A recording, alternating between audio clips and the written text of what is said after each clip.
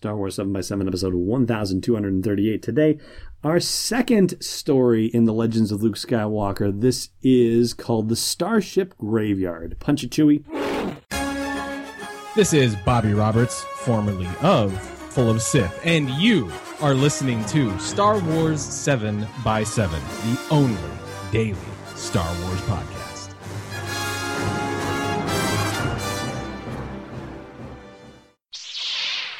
Hey, Rebel Rouser. Welcome to Star Wars 7x7. I'm your host, Alan Voivod. And this second story, The Starship Graveyard, well, first of all, let me say at the outset, thank you again to Disney Lucasfilm Press for sending me a copy of The Legends of Luke Skywalker by Ken Liu, which is part of the Journey to the Last Jedi run-up and publishing initiative. And this is a full spoiler podcast, okay? So if you haven't read the book yet and you don't want it spoiled for you, then by all means, save this for a later date. If you are interested in hearing about this Legend of Luke Skywalker, well, then let's just get into it. So I'm going to spoil the lead for you here and say that Luke Skywalker only appears in this story as a frozen hologram image reminding the Imperials of what he looks like. Is basically like a glorified wanted poster. But the imagery that comes from an Imperial deck officer who is utterly and completely out of his mind because of pain and injury and fear, that he's actually dreaming about Luke as a giant celestial being able to throw Star Destroyers around with his hands, which sounds really wicked cool. He's almost imbuing him with Zeus-like qualities. It was really rather remarkable to read. In fact, I'll give you a piece here. This is the Imperial officer telling the story as recounted by Ulina, who is the third mate on the Wayward Current. So the Imperial officer was absolutely delirious from a horrible crash landing in an escape pod. I was back in space, a disembodied consciousness observing the battle from somewhere in high orbit, the all-powerful Imperial fleet drifting beneath me, an army of giants being nipped at by underpowered rebel starcruisers and their swarming fighters. And the hologram Jedi was there too. No, not a hologram. He was a real, glowing figure of sorcery and magic. He floated in space, his feet astride the stars, his cape billowing with an arcane power that could not be understood by mere mortals. He leapt from rebel starcruiser to rebel starcruiser, his flaming sword at the ready. A Star Destroyer focused all its cannons on him, and carelessly he deflected the shots with graceful swings.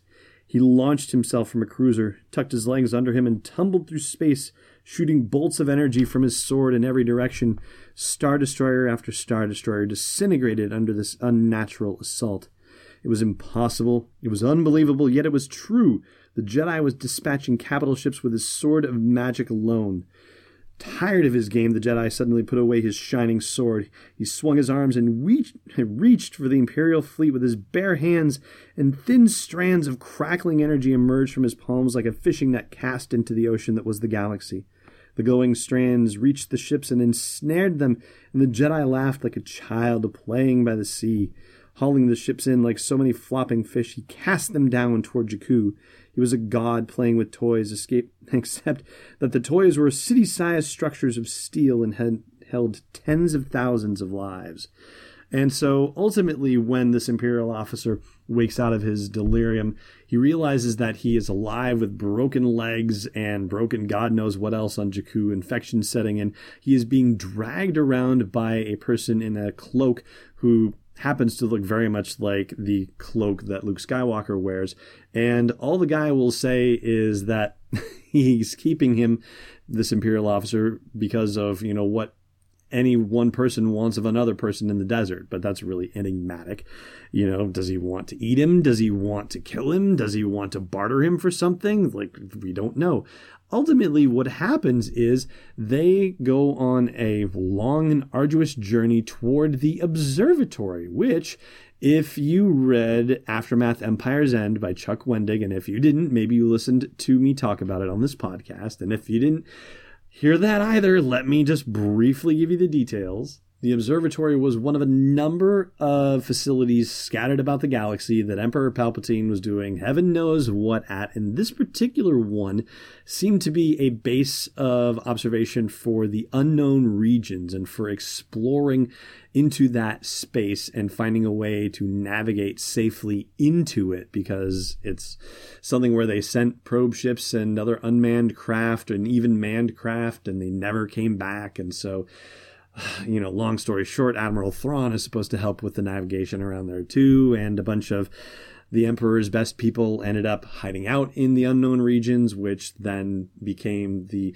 genesis of the First Order after the Empire was wiped out, etc., etc., etc. Anyway, so this observatory facility on Jakku, this is where they're heading. The guy who is towing this Imperial officer says he's going to just bring him to the observatory where the stormtroopers and Imperial guards that are there can take him in and take him into medical treatment and do whatever they need to do with him. Unfortunately, of course, because the Battle of Jakku is either A, raging, or B, done raging, the observatory has already at this point been abandoned by Ray Sloan and General Brendel Hux and the rest of the escapees from Jakku. And pretty much everything of value in the place has been looted, okay? So this doesn't work out very well, obviously, for our Imperial officer, who is, if not a hero of the story, then certainly the storyteller of the story, even though Lena is recounting this tale. Lena claims in the interludes that she's trying to tell the story the same way that the Imperial officer told it to her.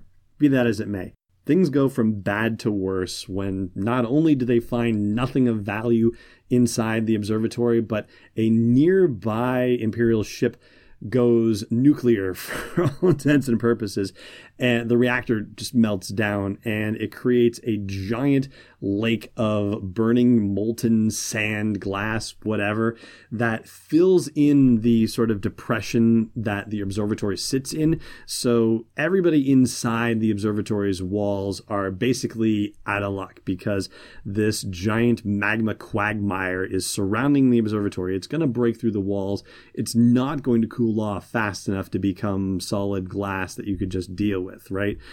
And that becomes a problem. But this hooded figure that dragged our Imperial officer through the desert had these fan blades, basically, and was using them as ski paddles to ski down large dunes. Well, turned out that those things would actually serve as almost paddleboard-like things or snowshoe-like things that could be strapped to his feet that would allow him to walk safely across the Lake of Fire. And so they were able to figure out how to get across the Lake of Fire with all these other makeshift pieces of junk that were in the observatory or that they had been carrying with them.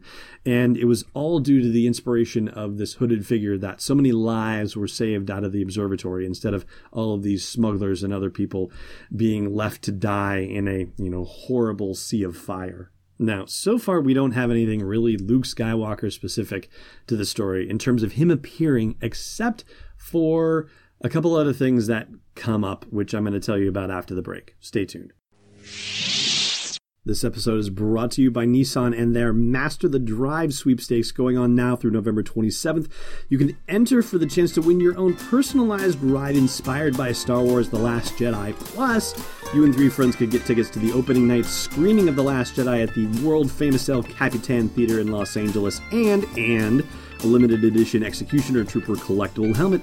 All you have to do to enter is go to nissanusa.com/Star Wars to customize a Star Wars inspired Nissan vehicle. Again, that's nissanusa.com/Star Wars to enter. And last but not least, here are the legal details. Deep breath, here we go. No purchase necessary. Contest ends November 27, 2017. You must be 18 years or older to enter. It's for residents of the 50 U.S. states and Washington, D.C. only. Entries, rules, and odds are at nissanusa.com/Star Wars, and it's void where prohibited. Welcome back.